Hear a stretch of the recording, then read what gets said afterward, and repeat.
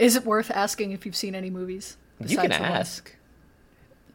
That's not what I... Have you seen any movies besides these two Lupin the Third? Nope. God damn it. Have you? Yeah, Ricky, I watch What'd like you watch? 5 or 6 movies a week. Jeez. I watched a movie last night called Superstar, the Karen Carpenter story. It's by Todd Haynes, the director of May December.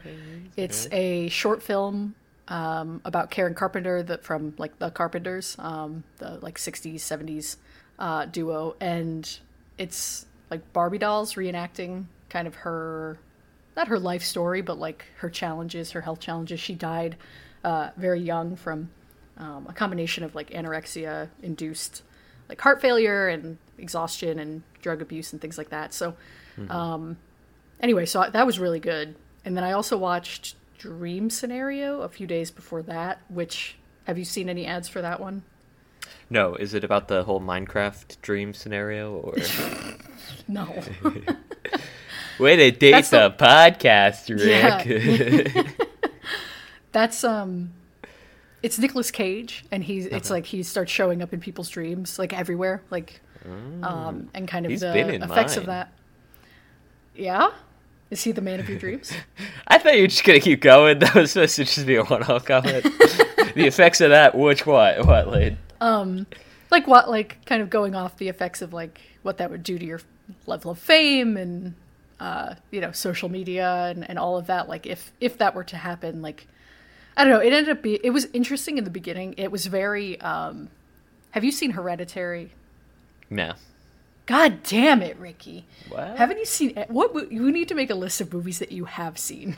It's so like that 12. I can just refer to this. And 10 of them are from this podcast. God. Anyway, it was just very eerie, like editing and some of the dream sequences were really creepy in the beginning, but then it just becomes like isn't cancel culture fucked up kind of like treatise. Wait, really? Sucks. Yeah, spoilers, I guess, for Dream Scenario. I don't know, that was my interpretation of it. There were like characters that were like, the trauma of this man visiting their dreams, and like the movie seemed to be saying that was like super absurd and like, isn't trauma just a buzzword these days, like kind of a thing. And so yeah, I was like, all right, this is dog shit also. It was not very good. Yeah, sorry, I was letting Archie in.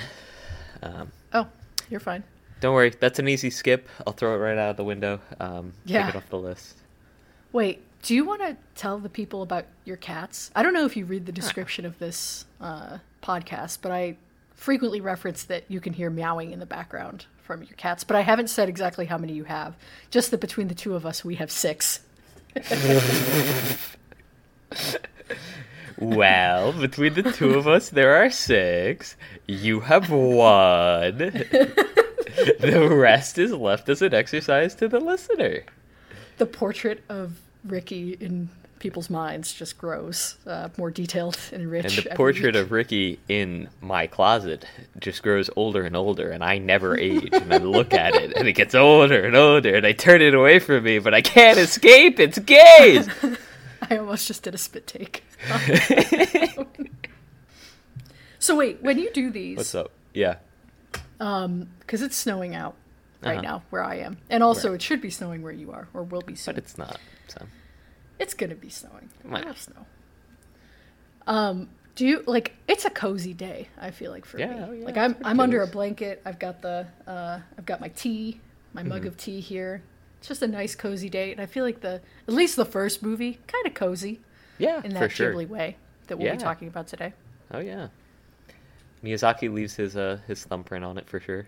Yeah. Reading about this movie and like the reaction to it is quite funny, that there's like fans of the Lupin the Third that were like, this movie sucks because they didn't make him a badass enough. Like, yeah.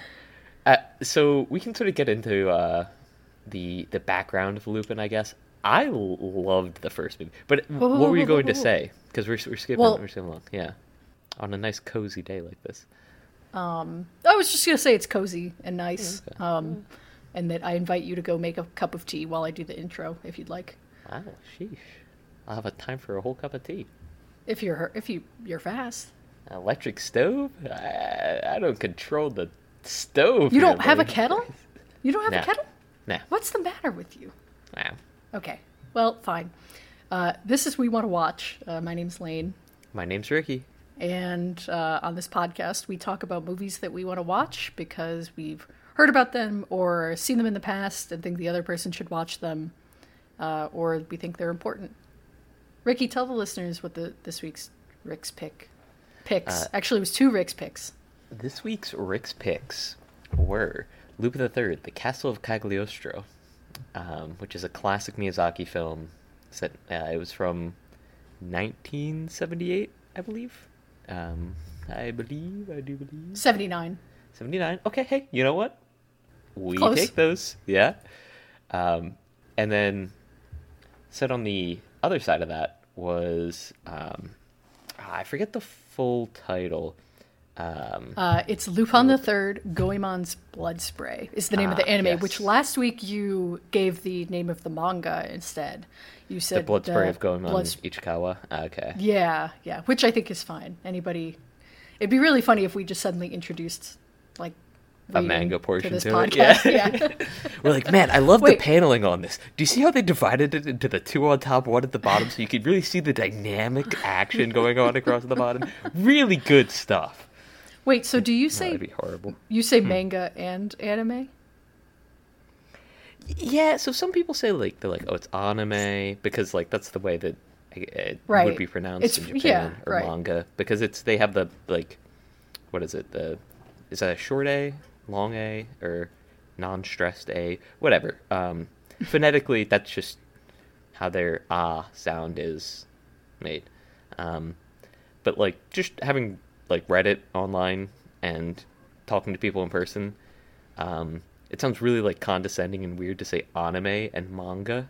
I'll say manga sometimes, but manga, anime, especially when talking to a somebody who's maybe less familiar with the territory, right? Yeah. It's funny to hear. I had always heard manga, and so I feel like I say that more. But then anime, it makes more sense to me because it's it seems like it's just short. It is just shortened of animation, right? But it's anime too, I guess, if you're actually a Japanese speaker. It's just a funny distinguishing thing, I guess, in my head. But yeah, because I used to say manga, and then just talking to people about it, I don't know, it was very much a high school don't say manga thing. It's manga, you're gonna say it manga, and it's I'm just gonna say it manga, that's fine. Is that don't say gay? Yeah, Don't essentially, right? Manga. All right, so you picked 2 Lupin the Third. Lupin the Third. Yes. I knew of the movie Castle of Cagliostro because of its connection to Miyazaki. I knew that it was his first feature film, kind of before he joined Ghibli, or started Ghibli. But I had never seen it. It was one that I hadn't seen before. And I really didn't know, I kind of vaguely knew this was a caper just based on the cover art. But Right. I didn't know anything about it. I didn't know anything about this character. So I just had never gotten around to it. But what is your history with this property, I guess, this character? So this movie was my introduction to Lupin the Third. Lupin the Third. Lupin Arsene, which is translated to the wolf a lot of times. Yeah, which it's interesting because I didn't know that this character was based on an old French gentleman, thief or Lupin, whatever. The original Lupin, Yeah. So, which is crazy that this is 130 or whatever year old character, but then he Lupin the Third is supposed to be his grandson, which is cute. It's fun. Yeah, he's the third in line. I love that about it. I love the connections to the ancient robber. 130 years. I don't know if I can call him ancient, but the deceased, the former robber. I don't know, burglar. Yeah, his ancestor. Yeah. I don't know if you've heard of the Netflix original Lupin. Is this the TV show? Because I know Yes. there's a movie. Okay. Yeah. Yeah. I don't know how the movie and TV show are linked, I'll be honest with you. But I did watch part of the TV show, or maybe it was the movie and like it was short enough that my brain just processed it as part of the TV show. I don't know. Long story short, pretty good. I only watched like one of the capers, and then it sort of fell into like, it was getting into his background with him and his grandfather, and I was like, I don't That's really not what you care like about about this that. character. Yeah. Yeah. I want more Yeah. capers, actually. Yeah. That's what I'm here exactly. for. Like, that's your Yeah. market fit. If you could work out the metrics on that, Netflix. Thanks. Yeah. I mean, obviously one of the parallels here is like James Bond, Yeah. which like I'm not a huge James Bond fan either. I've seen a couple of those movies, but I can't imagine a long, series or movie, that just goes into his like backstory. Like that takes all the fun out of it. The fun is that you don't know.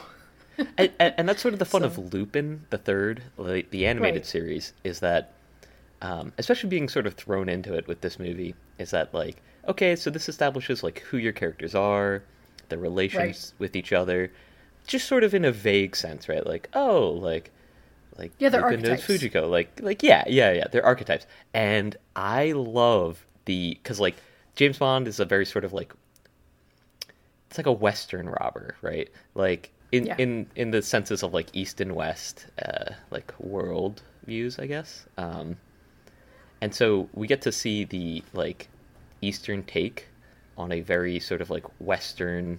I mean, there's a That's cowboy true. for Christ's sake, right? Like Yeah. of like Western archetypes. Well, there's two actually in both of these movies. The villain is like a big blonde, broad dude. Like they're different. Right, the they're different European, blonde very archetypes, European. but- Yeah. Yeah. And I mean, Which even is the funny. Yakuza is sort of like, I mean, that's like culturally, socially mimicking the European thing.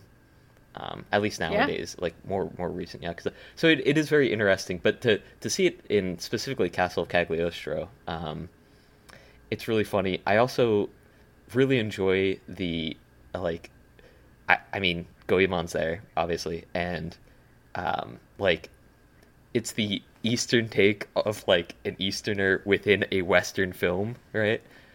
So like he doesn't talk much. He's like very sort of reserved.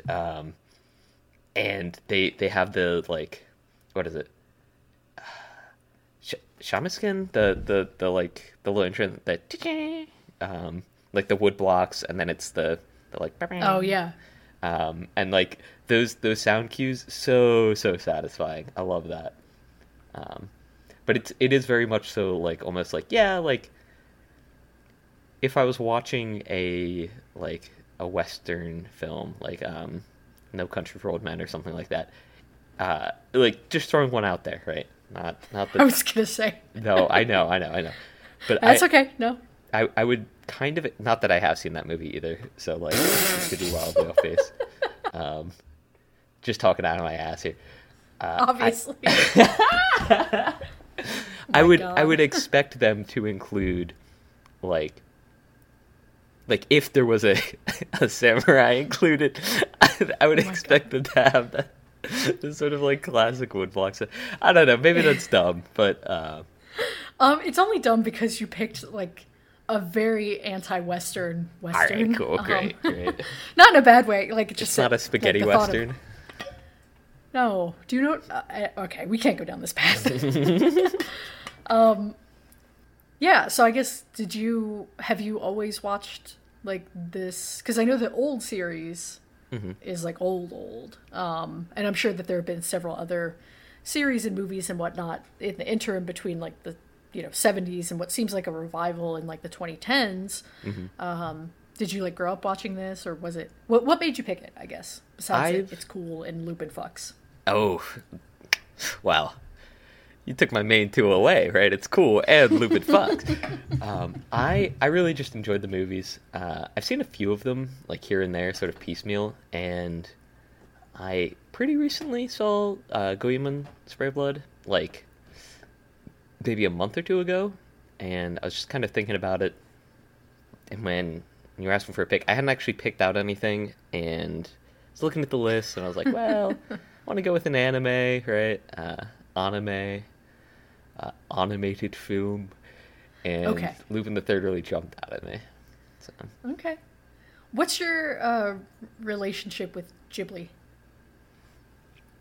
I haven't seen every Ghibli film. I've seen quite a few. I pretty much enjoy all of them. Just the, not really muted tones, the like pastel coloring, I guess, as well as a very sort of like characteristic classic animation style, technique, and artistry. So Ghibli has spectacle, but it doesn't rely on it, right? It never uses it as a crutch. And that's something I enjoy a lot. A lot of times their stories, like the stories can almost be sort of meandering or... Oh, totally. I'm trying to think of a good word for it, because like there's a story there, right? But it's like they it's really dreamlike. Yeah. And they really embrace the media, right? Like the medium of animation, to be able to play around and like really put you in that dreamlike state. That was my big takeaway from Castle of Cagliostro, which again isn't a Ghibli movie, but it is Miyazaki.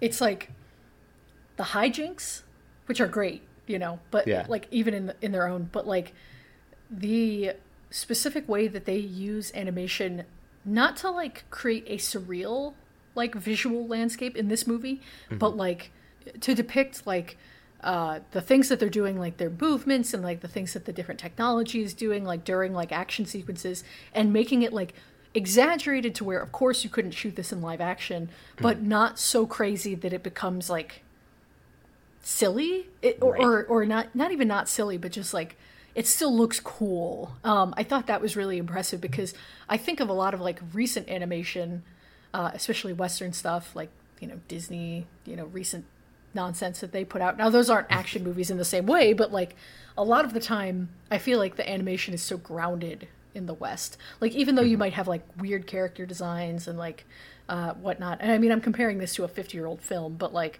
there aren't a lot of like, it reminded me of Looney Tunes, in the way that like in Looney Tunes, like they were very purposeful, I feel like, about depicting these characters doing things that were like super impossible and like really pushing the boundaries of animation to depict these things, and like and they're incredible. Whereas now it's like the stories aren't, they have action and things like that, but they're not kind of pushing the characters to bend and stretch and like jump crazy heights. Like Lupin, it like jumps between like buildings in this movie. And like it's not that it's believable, but it's fun and it looks good without looking silly. And so I don't know. I feel like I'm not making a cohesive. Right, like he is kind of Roadrunner, like and I'm glad you brought up the jumping across building scene, because that is like, it's one of my favorites, just from the way that the camera like pans, like it pans like from him, like sort of like you see him running towards the camera like on the building, right? And then it sort of pans up and you see like the like scale of like the roof that we're on. And then it's like it's him and it's like it pans like it's one shot. And like this is something that I really love about animation, is that you can create these like really unrealistic sort of like camera angles and like long form shots that you would not be able to do in person ever, like possibly. And so like and just seeing him there, that's what I'm getting at, like and him like soaring across the backdrop of the sky, and like there's nothing polluting it, right? Like there's nothing else in the scene. There's like nothing errant that like they had to remove with like CGI or anything like that. And the background is like the perfect like it's the perfect night sky, right? It looks great. I mean, this movie looks fucking incredible. It's also really cool looking. It is. It's like got that like just like jazzy score, and like everything. Everyone is just so like it's so upbeat, cool so with and suave. And even the Looney Tunes comparison from like the very first scene, like they set you into it where you're like, oh, like I'm essentially watching Looney Tunes, where I think it was like the cops are chasing them, or they robbed a casino in the beginning, or whatever. Yeah. When they find out like, oh, like there's counterfeit bills, we have to go. This is counterfeit money. Right. Like when I believe it was cops chasing after them. Either that or it was like it was the cops. Casino security. Yeah. Whatever. Yeah. When they're driving, like some cars just like fall apart. Some of them just like split in half, and the front's just going. The back is still back there. Yeah. Like, and it's just like the wackiest hijinks. And in Castle of Cagliostro, it's very lighthearted. There's a ton of levity. Like, you can tell like pretty much from the beginning, like no one's gonna die, right? Like the stakes are not that high. Like if somebody's in a perilous situation, you feel like emotions for them. Like later on in the film, at the climax of the film, right? Like you feel for Lupin, right? You're like, oh shit, like my guy could go down. Yeah, he's in the dungeon. Like, yeah. I would argue that there is a little bit of like violence or stakes there. When you see don't the think they're going to skeletons. die. But... Yeah, but it is like a more frightening, like kind yeah. of setting. Like there is the threat of death, even if we as the audience know that he's not going to die. But yeah. yeah. I guess I'm not saying that there's no threat, because it definitely builds tension, Right. and like you're definitely Right. like, ooh, like this The count characters means don't know business, right? But Right. but yeah, It's good. Yeah, it's so good, which is very different from like Goemon Spray of Blood. Yeah. Like Woof. so these are very opposite takes on the series. Maybe not on the franchise as a whole, because I sort of see the Ooh. Goemon movie as a offshoot of Lupin the Third. It's not like it doesn't have the same Lupin spirit as a movie focused entirely on Lupin would have. Right. But I really enjoyed the seriousness of it, and I think the animation is just as impactful, like animation and art style, just as impactful and just as interesting and uniquely used. While maybe, like, I mean, they're obviously like vastly different too, right? Like it's sort of, they're painting different pictures, and they're painting them differently. Yeah. Well, I found so. With Castle of Cagliostro, it was like, it's very interesting to see Miyazaki's like, breathtaking landscapes and like this like very, cartoonish attention to detail with like vehicles and things. Like he, the way he draws like planes and, trains and shit in movies. Of course he had to have a like, wacky flying machine in this movie. Yeah, like, he has like a half-assed helicopter. Yeah. Yeah, it's like a weird like quadcopter thing, but it's only the one. Yeah. Mm-hmm.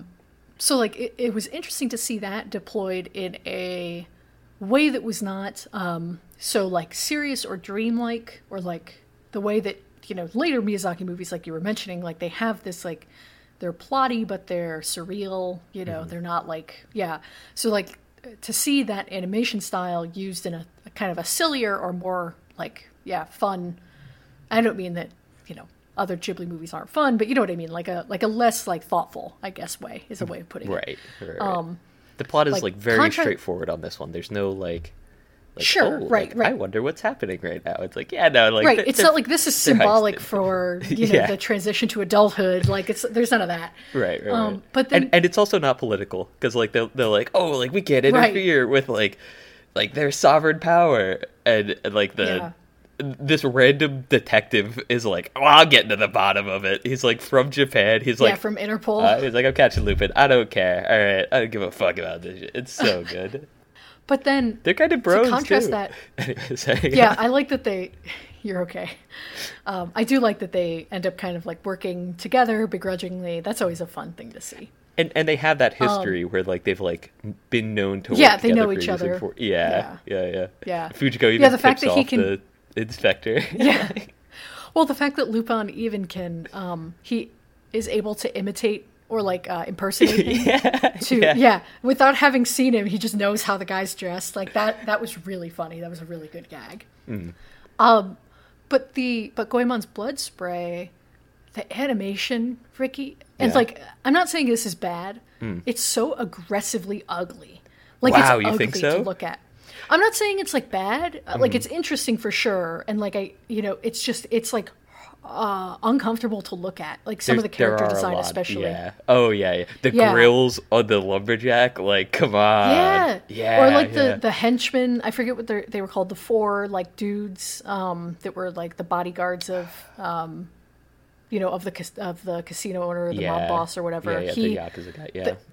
they just like the very small pupils and like the kind of crazy eyes, like it's really like off-putting. It reminded me of the Boondocks of all things to compare it to. Like that's which the Boondocks is a little more like subdued in their art style, but it does still have that, like, it is not going for pretty. Like it's going for like a different kind of like beauty. You know what I mean? I guess. But yeah. So immediately when I started watching this, I was like, oh, okay, like we're locked into something completely different than you know, Castle of Cagliostro. And you get that right from the beginning too, right? Like they start you off with the casino scene. Like you're thrown into it where it's like, okay, well, the stakes here are different. Like some other shit's going down. This is not like a happy little heist. No. So should we go through one at a time, or do you want to just keep bouncing back and forth? So I mean, we nailed down Cagliostro, like, or we did a bit in Cagliostro. I really want to hear what you, because I sort of knew that like you liked Cagliostro, and I was like, all right, like I figured that one would be kind of a cinch, right? But for like highlighting differences in animation style and art technique between the two, right? Because I think Goemon's Spray of Blood is like just as good looking, but it's in a very different way. Like it's employed very differently. So I don't know. I think the differences are really cool. I want to hear what you think about Goemon's Spray of Blood, like in general, and then like lined up against a movie that like obviously is great, and also one that you personally enjoyed.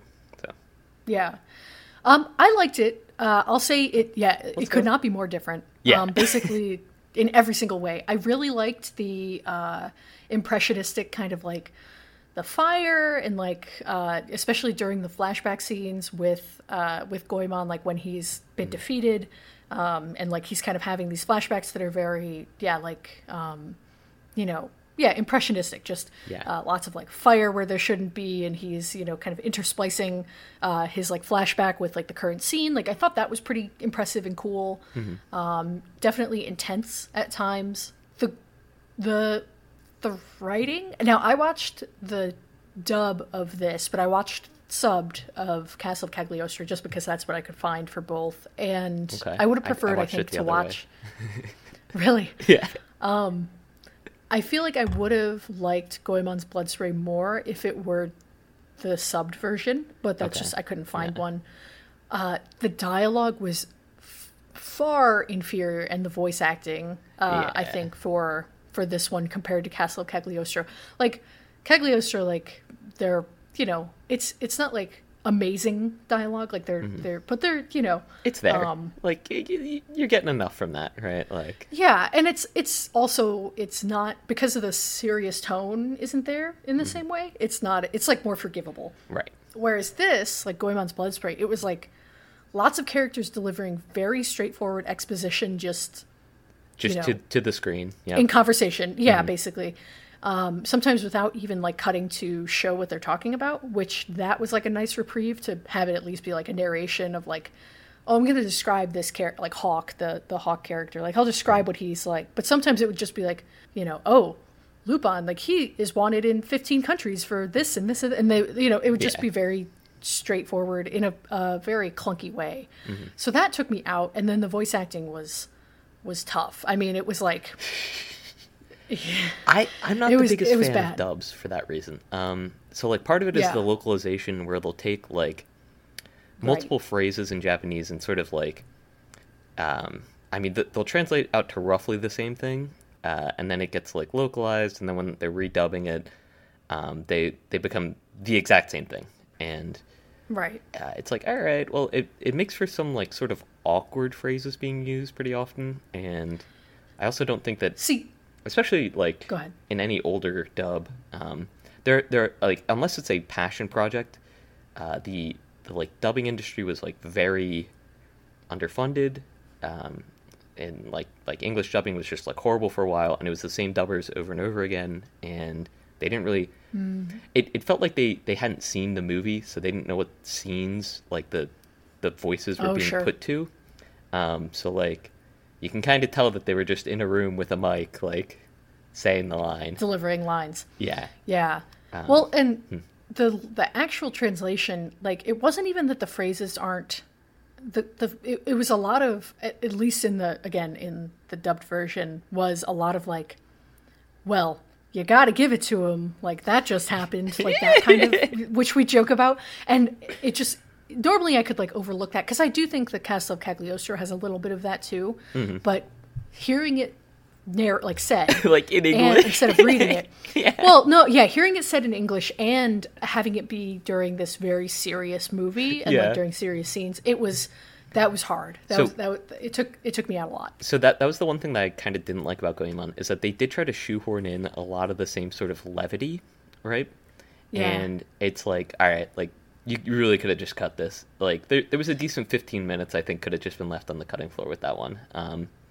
Which is crazy because it's already so short. Right. It's like a 50-minute movie. Right. And it seems like they really tried to lean heavy into like, all right, like we're going to give him like his own cool, badass background. Like he's going to have like a villain that's all his, like, and they're still like, well, like, we can't go too evil with it, right? It can't be too bad, right? It's like, right, but like there's a scene where he literally just like mutilates like a room full of guys. Like it's just crazy. And they're outside, he cuts a gun in half, and they're like, right, but like, not too crazy with it now. So it's... Yeah, the gore really like clashed with the silliness of some of it. Like, especially that dialogue that was supposed to be, I think, just like... And of course, this movie is like 7 years old at this point. So it's like, okay, back then maybe it wouldn't have been as grating, the kind of like... better luck next time kind of like thing. Yeah. But yeah, it's... But like now it has not aged. It hasn't aged. Right? Yeah. So there's another Lupin movie that came out at around the same time, and it's very much so keeping in the Lupin style, and I believe it's actually a Western animation studio. It almost kind of looks like... All the characters look like rubber, almost. Interesting. Yeah. So I was going to suggest that for a later watch. To again sort of contrast it, but I wanted you to see like the two, like, A, the intense differences between the styles, and B, the way that animation has changed. And I think and this is like just across the board in general, but specifically of this movie, it's like really, you can really sort of see the difference. It's being used as a crutch in Goemon Spray of Blood, right? Ichikawa Goemon Spray of Blood. And so they try to employ the same sort of feelings of levity in certain scenes, right? And I mean, maybe they're not trying to employ that levity, but and I mean not like levity of emotion, but levity of animation, right? So like in the scene where Lupin like sort of is like leaping from rooftop to rooftop, it makes sense that like yeah, he's weightless. It doesn't really matter. Like, he has a weight. You can see that, like, he's falling, right? But, like, while he's in the sky and waving his arms, you can almost believe that he could just take off, right? Right. In Goemon Spray of Blood, there's a few scenes where where Goemon's, like, hacking away at people, or, like, when they're fighting inside of the building, and they're just, like, hacking away at the supports. Crazy cool fucking scene. Love that shit. It was cool. It's so cool. It's so fucking cool. B, no fucking shot, bro. Like, there's just no way you could ever do that in your life, right? Like, this guy's got like the most like ridiculously cartoonishly large axes, and he just like swings them around like there's nothing. And I mean, he also has like huge, beefy, hammy arms. Like, this guy is just the biggest unit you've ever seen in your life. Versus Goemon just like stopping that like with the sword draw. It's like, all right, well. It's cool, but it doesn't fit the art style in the same way. Right. And they sort of they make it so that like, at least in my mind, they make it so that like some of the actions that the characters take, like it feels like they're not hitting anything, right? Like they're just like cutting through paper mache. Yes. Yeah. Except when they can't be, when it has to be real. And so it's a crutch, right? It's where like the animation's gotten really good, where like it looks great. At least to me, that looks great. I mean, the art style was stylistically like certain stuff is supposed to look repulsive. But like it looks bad in a good way, like in the way that like the special effects in The Thing look like really good, but it's see, it's I could really look bad, at. I would make right? the thing. I would make the thing my fucking wallpaper if I could for work. No, whereas this, like, I don't like. It's just like uncomfortable. I don't know. Which again, that's the point. Yeah, I can recognize that it looks good in the sense that like There's it's definitely technical serving skill its that went into purpose. it, right? Yeah. But I do not like to look at it. Yeah. So that, especially coming off of, I feel like if I had seen like a more muted anime and then come to this, but to go from like literally two ends of the spectrum like this, like Miyazaki style versus, and it's like Goemon's going from also a lot playing darker fucking and like Breath of the Wild to Dark Souls. Yeah, and literally exactly. Both in terms of like emotional tone and like just the general color palettes that they use. Actually, okay, wait. I'm interrupting this conversation. Okay. Did you have a Wii growing up? Yeah. The system? Yeah. Did you ever play the game Red Steel? No. Okay. It's this game, it's like a Yakuza game, and it's bad. No, it's like really bad. But I used to. It's over. You should. Okay, yeah. August and I and a couple other friends used to play it, and it's just broken. I mean, but it was like a. You're an American and you go to Japan to marry your girlfriend or like propose to her or something. God, I wish. She's like a Yakuza boss's daughter, and she yes! Yeah. And so you have to learn how to like use the swords, but you also have a gun. The game was broken. Yeah, it was so busted because it was on the Wii, so you had motion controls. Yeah. But it was fun as hell because it was so busted. And when this movie started, Goemon's Blood Spray, like the intro of the walking through like to the mob boss himself and like the guy who gets kind of kidnapped because he's cheating at the casino, and like all of that was just giving me like Red Steel flashbacks. Anyway, shout out Red Steel. Shout out Red Steel. Good game. Anyway, sorry to cut you off. No, you're good. I mean, like again, the film is like it's so wildly different, and like the art styles help to reinforce that. Maybe not to reinforce their differences, but to reinforce the emotional impact that each film is supposed to have. Yeah. And Goemon, it's like everything is so dark. The tones aren't even muted per se, right? Like it's colorful. There's a lot of color on screen. It's just all sort of dark. I don't know a better way to describe it, I guess. It's very like rich as opposed to like Cagliostro is very, like you said, pastel, or like it's also rich, but it's more like fantastical, whereas this is realistic but colorful. Right. Yeah. And the really intense colors are the sprays of blood, right? Right. And right. I mean, I wonder why Goemon spray of blood, but I feel like they do, I feel like these movies illustrate like how far animation has come technically, while sort of showing the difference between like a skilled animator, a skilled director, like what art direction brings to each program, right? Yeah. In that Goemon, while very technically impressive, and I mean, I still think it's a good movie. I think it's maybe not a great movie, but like it's a good movie. It's a good watch. It's good. It's sick. It's just like it's a sick as fuck film. Like, there's just Lupin does not so fuck many in scenes. it though. No, yeah. He is much less. Which here I have to bring this up now, which I'm sure you anticipated. What? The Fujiko character. Yeah. Oh yeah. In this movie. Tough. Ooh. It was tough, man. Okay, so like her introduction, she's shown in Cagliostro, like she's like pretty, but she's savvy and she like does a lot. Yeah. In this movie, the bimbofication she's introduced. Of Fujiko. It's tough. She like is introduced from the shoulders up, and she's wearing like a strapless whatever dress or jumpsuit or something, and so she looks naked for like the first 15 seconds she's on screen, and I was like, okay, great. Her voice actor, I'm not going to emulate it here, but sounds like she like gargled salt water first. Oh, I don't know, like what you gotta hear the sub. No. Is the subbed version better? She's sort of sultry with it, but yeah. She's well, no.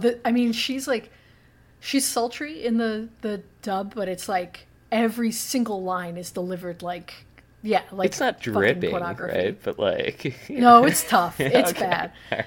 But okay, and then she like gets her like shirt cut open at one point toward the end. She, obviously the scene of her getting the massage, I was like, Ricky. Like what's going on here, man? But yeah, that was like embarrassing. I was like, I have to like log off my computer and like walk away because I'm afraid someone's gonna see through the window while I'm home alone watching this. So like, I will say this movie has a lot of clips taken for like AMVs and ew, yeah, I bet. And like people definitely like edit gifs of like Fujiko like smoking weed and shit too. Which two things about that. One. Yeah. Christopher said, I told him about this, and he mentioned that apparently they never show drugs in anime. Like, that just never happens, usually. Usually not. So I didn't know that. I mean, to me, it's like, okay, she's hitting a bong. Mm-hmm. She puts her lips around the bong. She's like, I didn't notice very that. sexualized the way that she... Now, I might have been looking for it at that point, because I was like, ready to hate this movie. It is the Fujiko, for sure.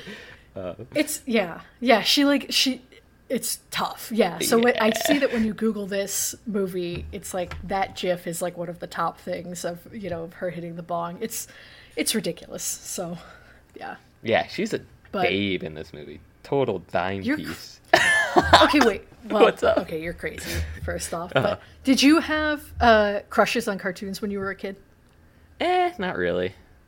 I would have crushed on Fujiko in both types of movies though. 100%. She's way more interesting in Castle of Cagliostro, I'll say. Oh, like, that's more. She's so fucking hot in that movie. It's crazy. Castle of Cagliostro, she's hot, bro. It's nuts. She's a babe in the second movie, sure, but like, she's not as hot. She doesn't have that raw feminine energy. Like, I'm like, did you have crushes on cartoons as a kid? You're like, as a kid.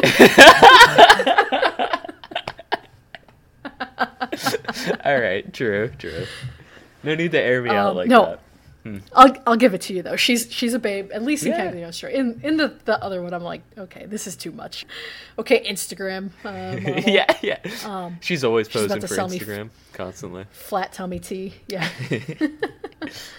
Join her MLM. Yeah, exactly. But no, Lupin is hot in Castle of Cagliostro too. Yeah. He's kind of like a dork in the second one a little bit more. They really do sort of Goemon's try to lean more into that because they want Goemon to be like the cool badass right. samurai. Like and they lean into it. I feel like that's kind of the downfall of Goemon is they lean into everything too much, right? Like they're like, like these cool scenes have to be cooler than cool. Like he's got to stop the axe with his sword and then cut through it. Like it's got to be cooler than cool. Which is like, I get it. Like they're like, we got to show all these guys getting their arms cut off. It'll be sick, man. Like, also the shark. Yeah. The shark. This like the fucking megalodon that jumps out of the water there. It's sick. It's crazy. It's really cool. Yeah. Which I'm cool to vibe with that a little bit more, even though it does detract from like maybe making this a great movie, but it is still good. So, yeah. Yeah. I mean, overall, I like Castle of Cagliostro more. But as like a quick, like, oh hey, just something to watch on like a Friday night. I think Goemon's Sprout Blood just fills that niche so well. Like that's a kickback, crack a couple brewskis open, just so that you can't even finish 2 beers in the amount of time. I've seen. me drink, personally, actually. no. Yeah. Maybe the really small ones, not the tall boys, but like the small ones. Maybe I could get on my 30. Maybe right? One of the small White Claws. Yeah. I could see you putting 2 of those away to the time it takes. Well, I could down 3 buzzballs, maybe. Yeah, I'd be trash, but yeah, like sitting down on the couch, cracking a couple of those, maybe smoking a little weed. Every time Fujiko hits a bong, you gotta hit it as well. Just so that like by the end, when like all the fights are happening one after the other, like you can do like the lean forward, like the guy's like yelling at the screen, like like Fujiko massage scene, and like everyone's leaning back, and then it's God. Goemon cuts a fucking just some poor lumberjack in half. Yo, you know, like just the true duality of man. Right? Yeah, the fight scenes are the best part for sure. Yeah. Yeah. Coming back to Castle of Cagliostro, something that this reminded me of, especially in one scene in particular, was The Princess Bride. Have you seen that movie? Yeah, for sure. Okay. Whew. Sound the fucking sirens. Yeah, thank you. We found a movie you've seen. It has a similar tone in like like silly, but like still, you know, like gripping at times, and you know, it's action and kind of fantasy, obviously, with like the setting, a castle, and like obviously a, you know, she's not quite a princess bride, but what was that you just did? I found the air horn sound on the Discord soundboard. They won't actually be able to hear it in the pod. So I can't hear it either, so thank God. Yeah, I can't hear it. Okay, I can't hear that at all.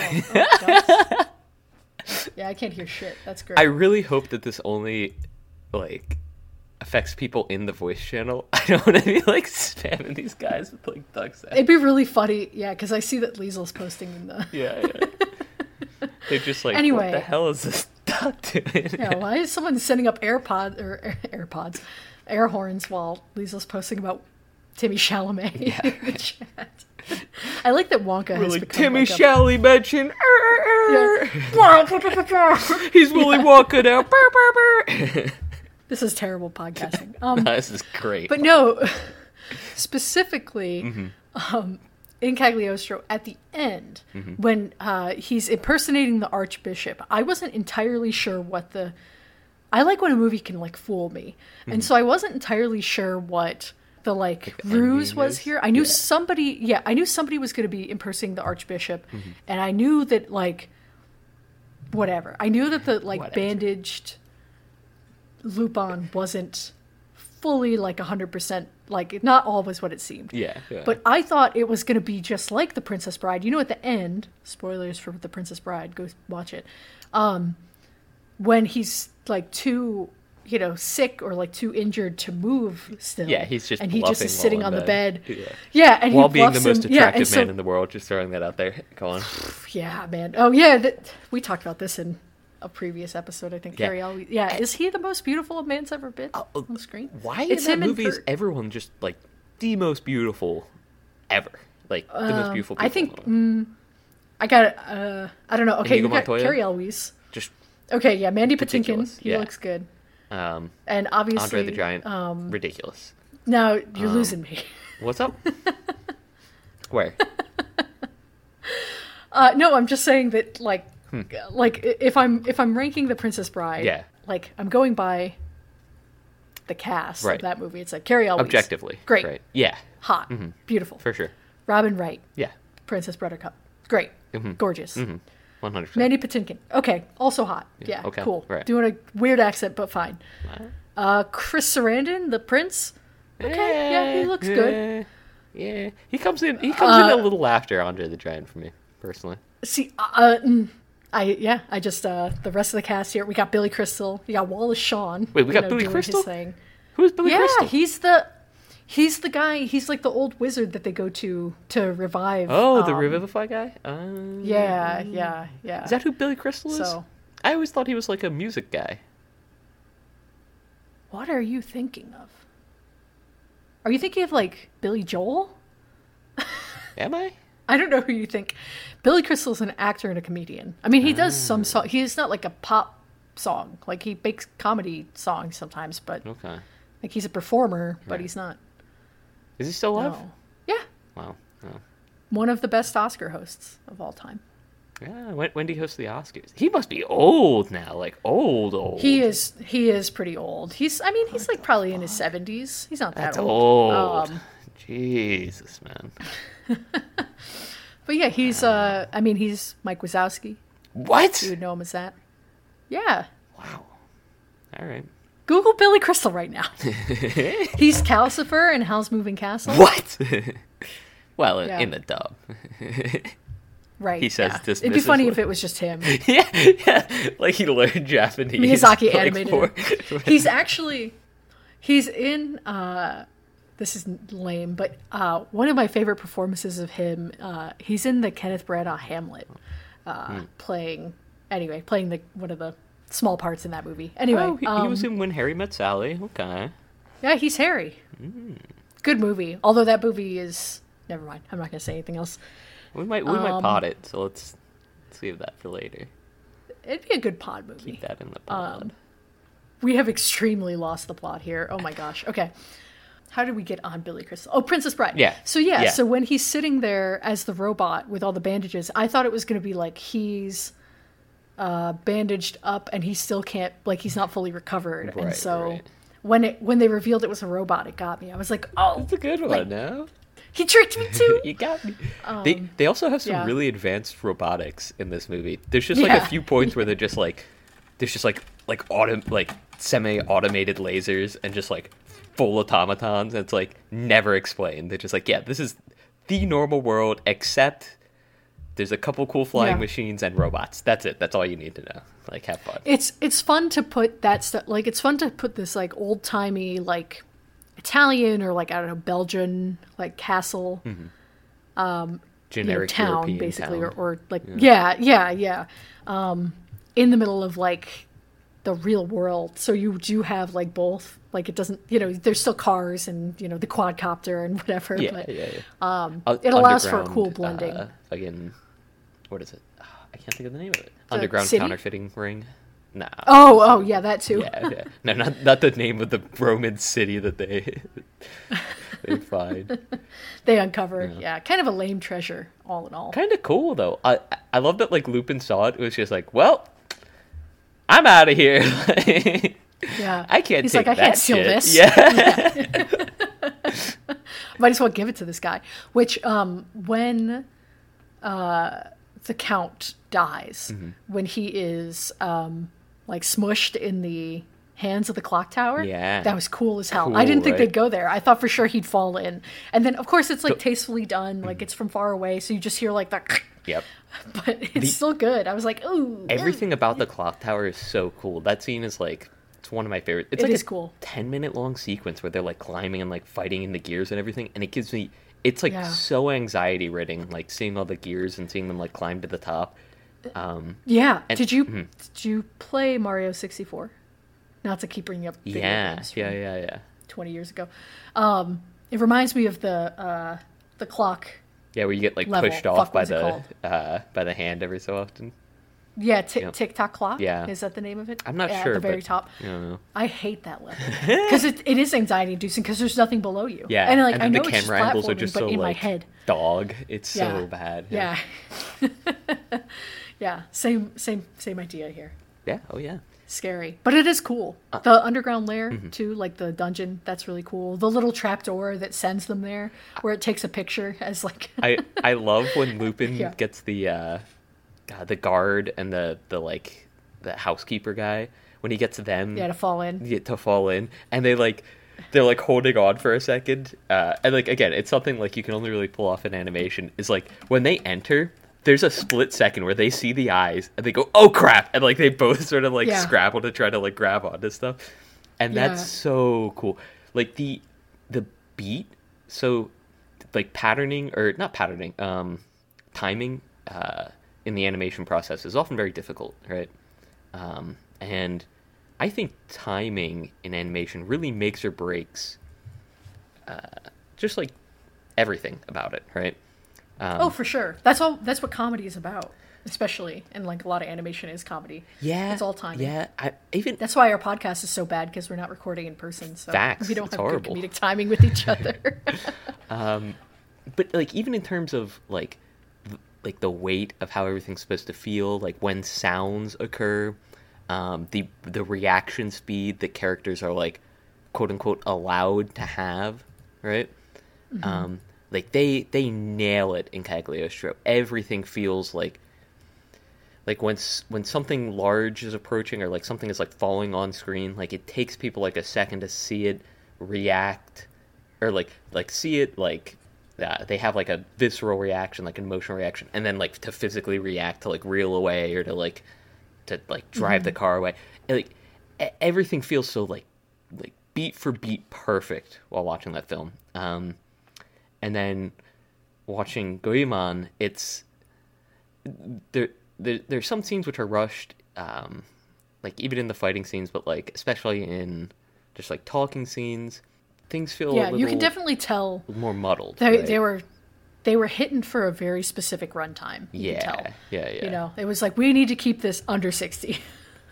Yeah. So and it suffers because it's there's a lot more of the kind of dialogue of like, well, we need to do this because of this, like instead of showing it happening organically, or like this is what happened. You know, a lot of telling instead of showing. Right. Is the phrase. And there's a lot that like I feel like doesn't need to be explained. Like Castle of Cagliostro, like they do really well with like, hey, like we just don't have to touch on this. Like they know each other. It's fine. Whatever. Like very hand wavy. And, I mean, obviously a big fan of that. Every game session that I've ever run has had the most hand waving of like anything that I've ever seen. Because like, why not? Right? It's superior storytelling. I love that too. That's what makes Monster of the Week. Well, whatever. The tabletop role playing game, because I know what you mean by games you run, but other people don't. Yeah. But that's what makes it such a good system, is because you can just be like, yeah, it's fine. Whatever. Yeah, you know each other. It's fine. Yeah, you used to do this together. Yeah, you know a guy. You know it's counterfeit because you do. Because yeah. It's funny that everyone in this movie is like, oh, these are counterfeit, like immediately upon seeing the bills. And like, they'll even be like, damn, this is good. So, it's like, how do you know it's not real then, right? Like... Yeah.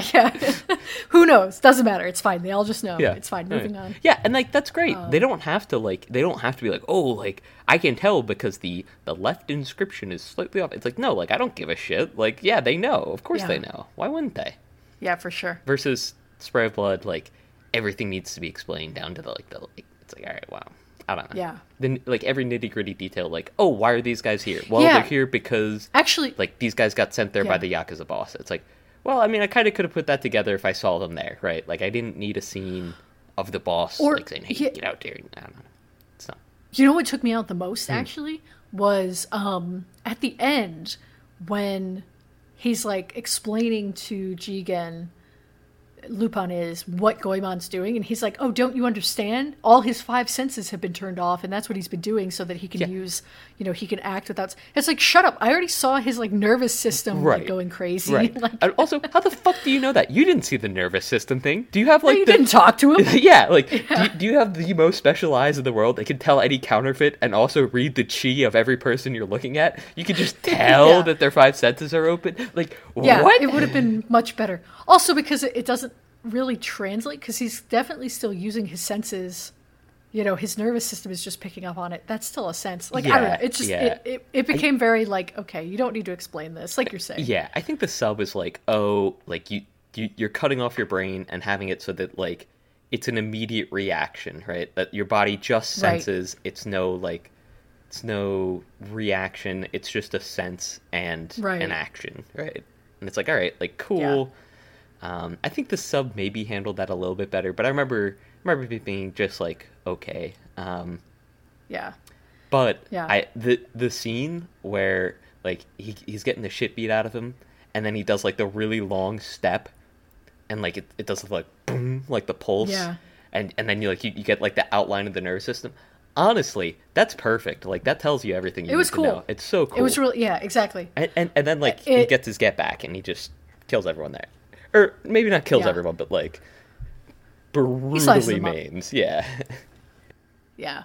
That's the thing, another comparison I made with Cagliostro. It's like the movie trusts, it's still a kid's movie, or like a, not a kid's movie, but it's not like an adult movie. Right. But it still trusts that you're smart enough to understand what's going on and does not need to explain everything to you. Yeah. Yeah, which I did feel Goemon, like that movie did, which is to its detriment, which it's like doesn't make sense because it's for an older audience, and it's like it's almost like it was made with like Reddit in mind, right? Where they're like, oh, like they're gonna ask us like, why didn't we see this happen? Like, oh, I actually discovered 16 plot holes. Here they are. Oh, fuck. I like your Redditor voice. Our Redditor voices go in opposite directions. Yeah. Wait, what's your Redditor voice? Oh, no. Zack Snyder. No, mine. That's my Redditor voice. Because mine is the anime. Actually, it's anime. I'll have you know, I've seen over 40,000 anime. You can check my anime list. I guess that's my nerd voice, but I think of a Redditor as a very particular type of man. I think of a Redditor as a very particular type of nerd, I'll be honest with you. But I digress. They're all of the same ilk, right?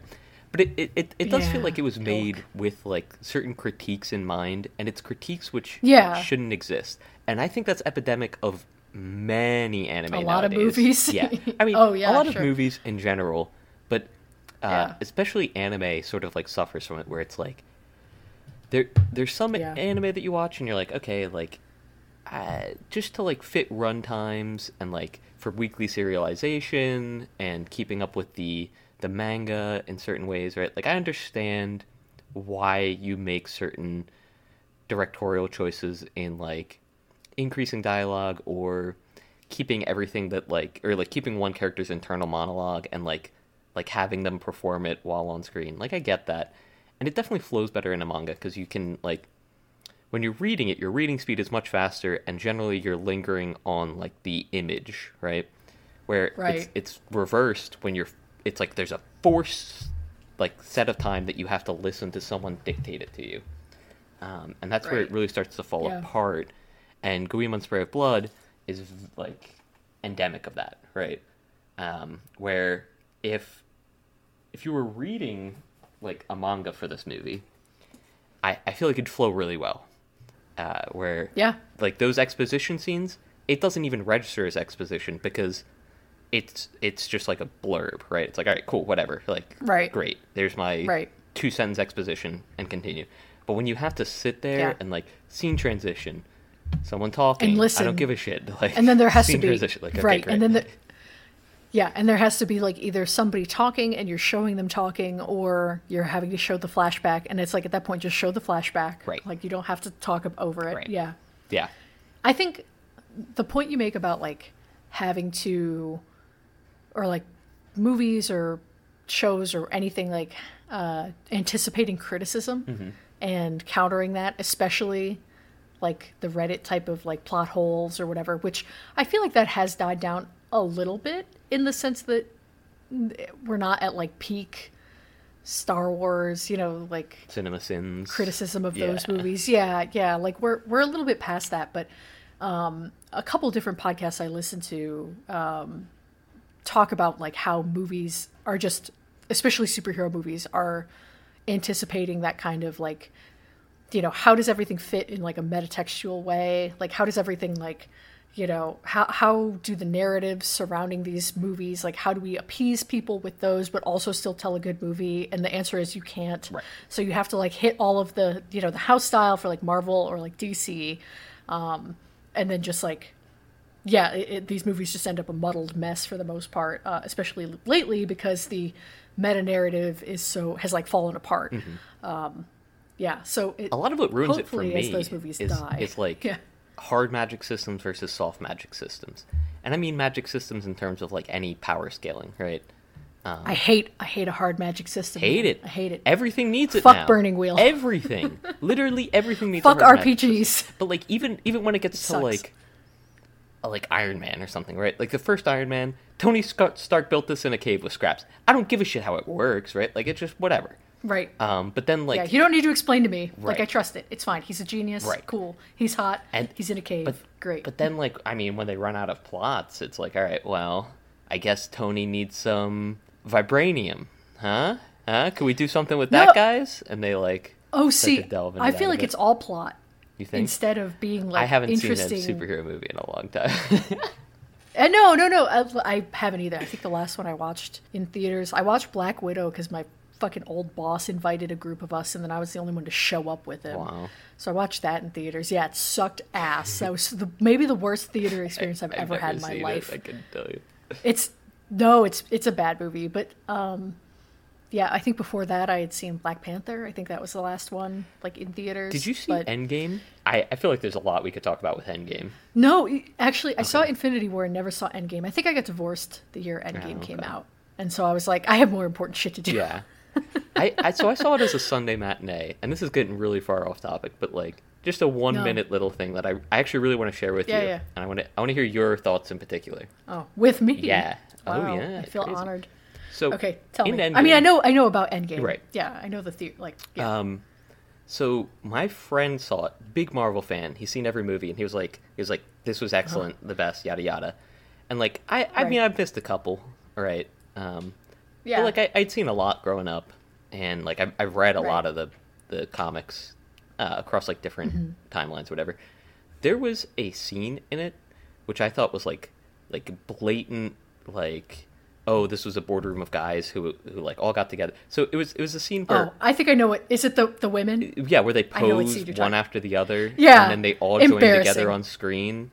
And I like, on the car ride home, I was talking with him. I was like, yeah, I thought that was like really shoehorned in and kind of disgusting. And he was like, oh, so you hate women? And I was like, that's not what I'm saying. Well, to be clear, you do hate women, but that's not what you were saying. But that's not what I'm saying. Fuck you. No, but I was like, no, like, I just think that, like, it's very obviously, like, a writer's choice, and they couldn't think of, like, the writers are so horrendously bad at their jobs, they couldn't think of ways to, like, give these cool, very empowered characters, like, the ability to fight back, especially when Captain Marvel could easily 1v1 Thor. She's done it in the comics. She could do it here. No reason for her not to be here, or not Thor, Thanos. No reason for her not to knock his block off, right? Even with the Infinity Stones. But I digress. I was like, yeah, like I get it, but I don't think that really like pushes a message of diversity. It's poor. If anything, it's poor writing. It's poor writing. Yeah. I mean, yeah, it's horrendous writing, but like it's also like why are they not like like my questions from it like stem from the poor writing. Like, why are they not just fighting him? And then it's like, why is everyone posing together? I mean, same thing with Doctor Strange when like he first shows up, and then like they're all doing the circles, and, like all the monk guys come through with the circles, and like everyone needs to have like a 30-second to 1 minute intro for like every single fucking portal and every like I don't know, man.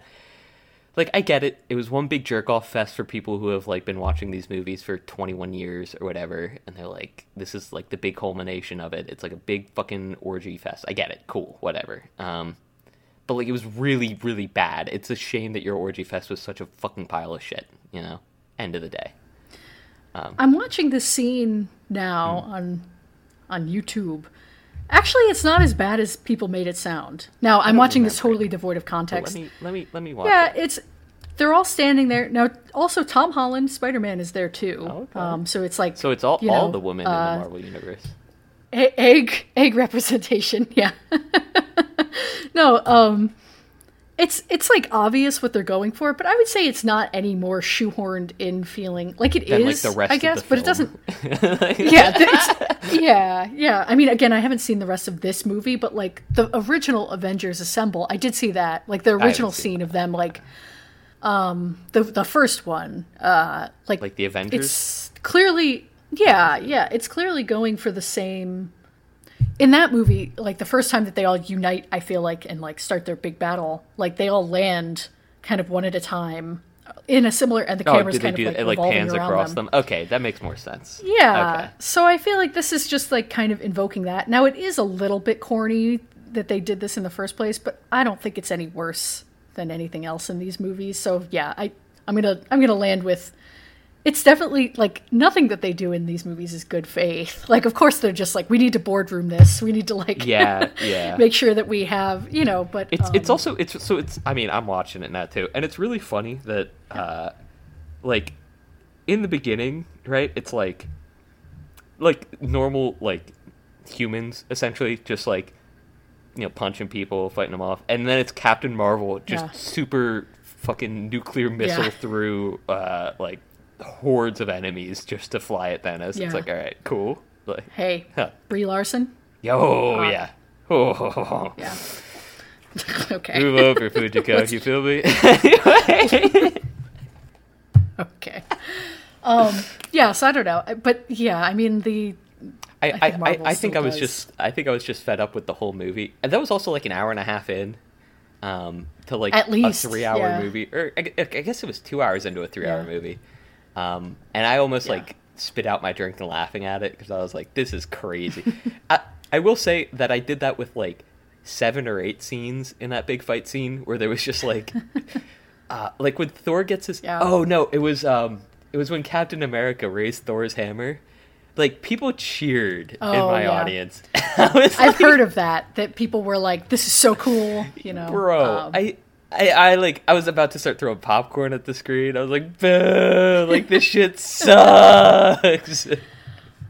Yeah. I don't know. I'll let the nerds have their thing. No, I know. I'm glad that it's dying, is what I'll say. Like, okay, you had your fun.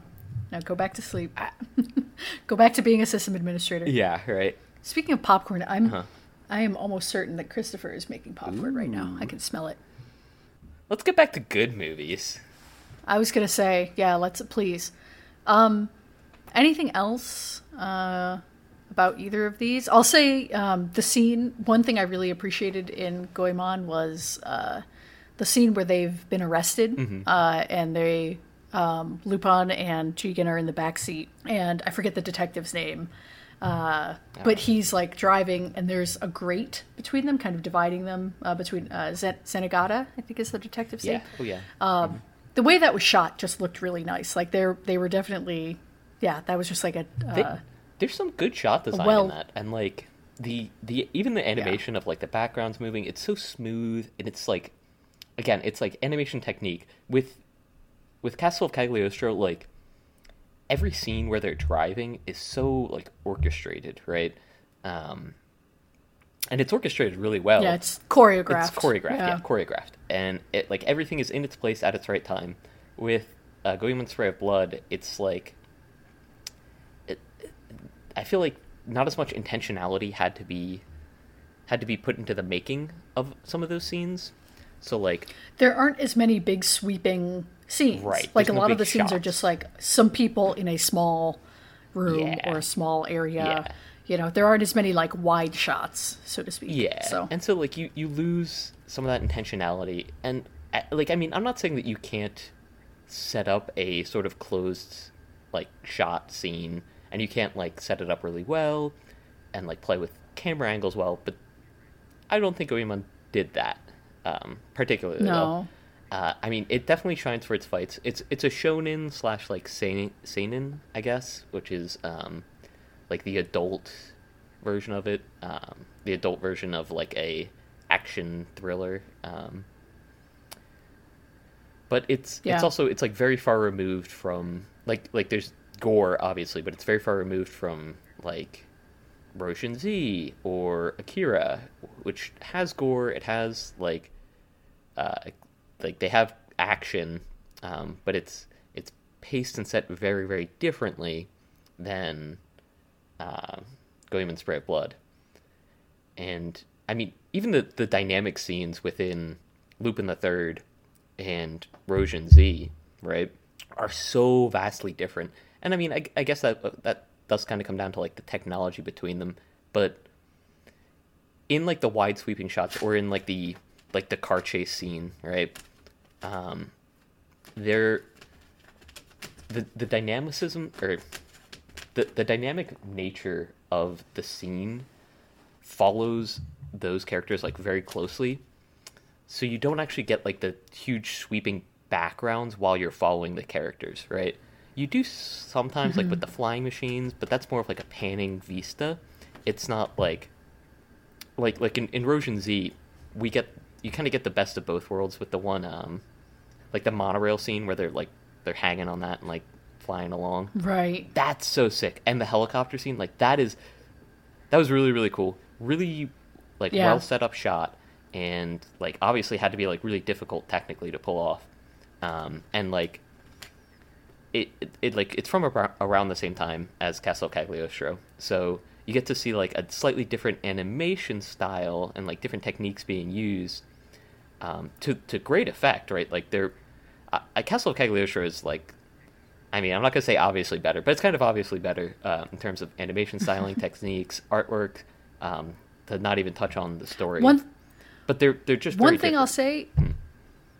I'll say that Goemon has better lighting, I think. Not that Lupin III is like, or the Castle of Cagliostro isn't ugly. It's just there isn't a lot of like shadow. Yeah. Like there's not a lot of playing with like light in the same way. Whereas Goemon, I mean, because it's more stylized and kind of noir-esque, it does do that more. So I'll say I'd say that's like an edge. Yeah. I'll say Cagliostro does lighting, but they do it in like wide swaths, right? Where it's like the dungeon scenes are all darker than like every other scene, right? Even the scenes at night. Sure, but there's not like no. Yeah, I mean, obviously there's light. Right. It's just that they're not like, the way it's not the like light itself lighting. Isn't hitting. Right.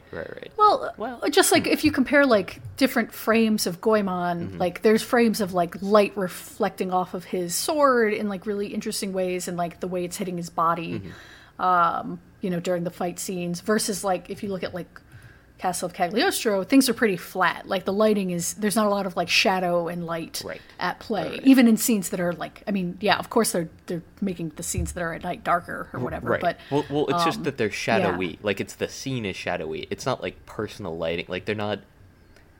It's not like. It's not employed as a technique for like. Right. Yeah. Right. It's not like Minecraft lighting, right? Like there's not like lights being put down that like affect the environment or like the people within it. And that's something that's gotten easier in time, right? Like with like ray tracing, that sort of like these sort of techniques, you can set up like in 3-dimensional like rooms, like your light sources, and sometimes you have to like fib them a little bit in order to get the right reference frames for like what shadows you want for the scene that you want to create, right? And so like even I don't doubt that like a lot of drawing went into this movie, but it was definitely like computer assisted for the most part, which is like a far cry from what they had back in 79, I think we decided. 79, yeah. So like you get to see where like certain things have come really far in animation, right? But it starts to become almost more about the spectacle. And I mean, I mentioned this in the beginning where Miyazaki has spectacle in his films, but it's like a spectacle of awe almost versus a spectacle of animation, like talent, I guess. I don't know. That almost makes it sound like I'm downplaying the talent of the animators that have worked on like Miyazaki films. I'm not. They're the techniques that they're using are like different and they're older, but it doesn't allow them to do as much. But I think it makes what they're doing so much more impressive, almost, right? Sure. Like it's like impressionistic painting versus like photorealism, right? Like. Yeah, totally. Yeah. Yeah, it's different. It's just different. Yeah. So, but yeah, I like both films. I'm glad you liked both of them at the very least. Which one would you say you liked more? Yeah. Oh, definitely Cagliostro. Yeah, I mean, yeah, it's kind of. I mean, end of the day, right? Like, go ahead. But I did like Goemon's Blood Spray. I did like, like you mentioned, kind of the quick, like that it was kind of, a quick one. Yep. More contained. And yeah, like the caper aspect of it, being set to the side was interesting. I'd be, I like a crime drama, so I'd be open to more anime in this vein that's more about like crime or mystery or something like a little more serious, I guess. Okay. Yeah. I'll keep an eye out. So, yeah. But I'd also be open to watching any Miyazaki movies that we decide on too, because those are always a fun time. Sweet. Yeah. I've actually been reading the manga Conan the Detective. Okay. So this is like a 40-year-old manga. Which is still in serialization, by the way. Like monthly, I think. It's actually insane to me. Yeah, I'm not gonna get into it here, but it's insane to me how they've kept that franchise going for as long as they have.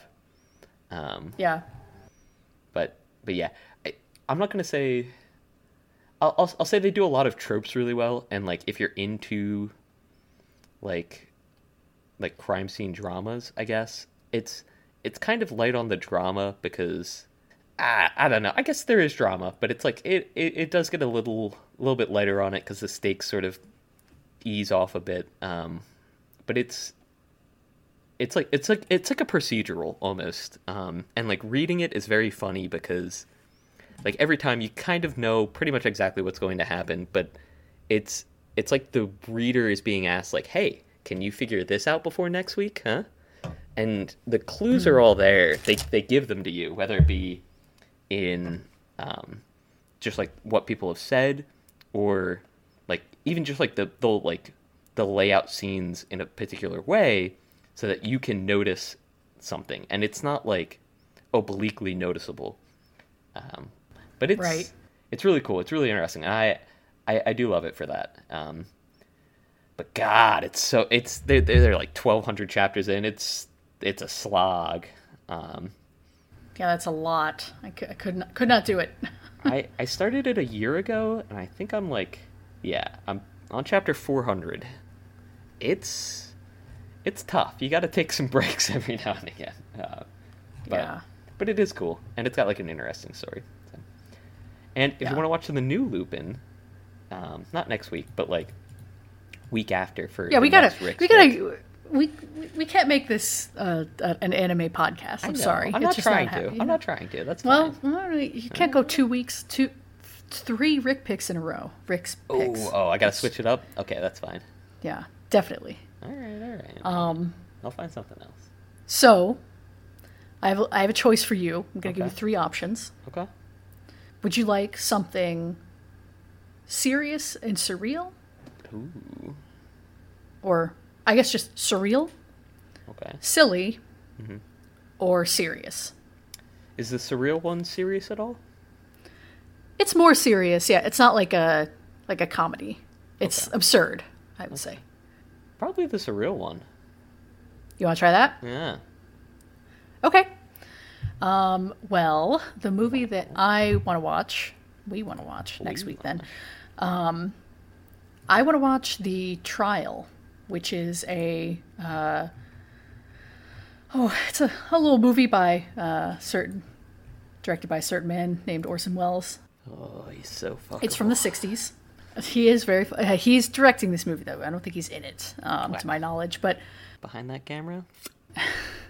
It's based on a Kafka story. So it is kind of about a guy who is arrested and goes to trial, but he doesn't know what for, and no one will tell him, basically. So this is a movie that, A, I have the Criterion disc for, so I want to finally watch it, but B, it's one of Wells's like kind of bigger movies that I haven't seen. So it's supposed to be really good, and it's a little older. It's newer than the Douglas Sirk movie we watched, but it's still a little older than some of the other things we've seen so far. So I figured we can, since we've both seen Citizen Kane, you'll have a reference point for Wells's directorial style too. I figure if we're going to do all of his movies eventually, then, lead up to F for Fake, then we might as well go through some of his older stuff. So sweet. Yeah. I'll say that when Googling it, under people also watch, there's The Other Side of the Wind. Yes. F for Fake. And then the third movie there is The Grand Budapest Hotel. Are you kidding me? What? Hang on a second. My eyes almost bulged out of my head. Too. And then immediately after that is Elevator to the Gallows, which I never thought I would see like back to back next to each other. Oh, see, my people also search for very different. They are very, very different. I have there's a few other Orson Welles movies in here, but there's also like movies I've never heard of. A lot of old, like 50s and 60s movies. Anatomy of a Murder, Out of the Past, a lot of oldies. I hated Anatomy of a Murder. But okay, cool. Well, so next week we want to watch The Trial, 1962, directed by Orson Welles. We want to Do you have a... Oh. Do we have a theme song? No, I just did a We Want to Watch. You could turn that into something. Please, God, stop making me Google YouTube to mp3.com and ripping Getting songs. copyright struck. Unless you think there's a song from Lupin that... I guess I could do the... Lupin the Third! Maybe I'll find like a cover of something from Castle of Cagliostro. A lo-fi chill hop cover. If a lot you're of looking up those lo-fi for chill hop, Miyazaki. you're definitely going to find a fucking Fujiko smoking a bong in the background of some lo-fi hip-hop.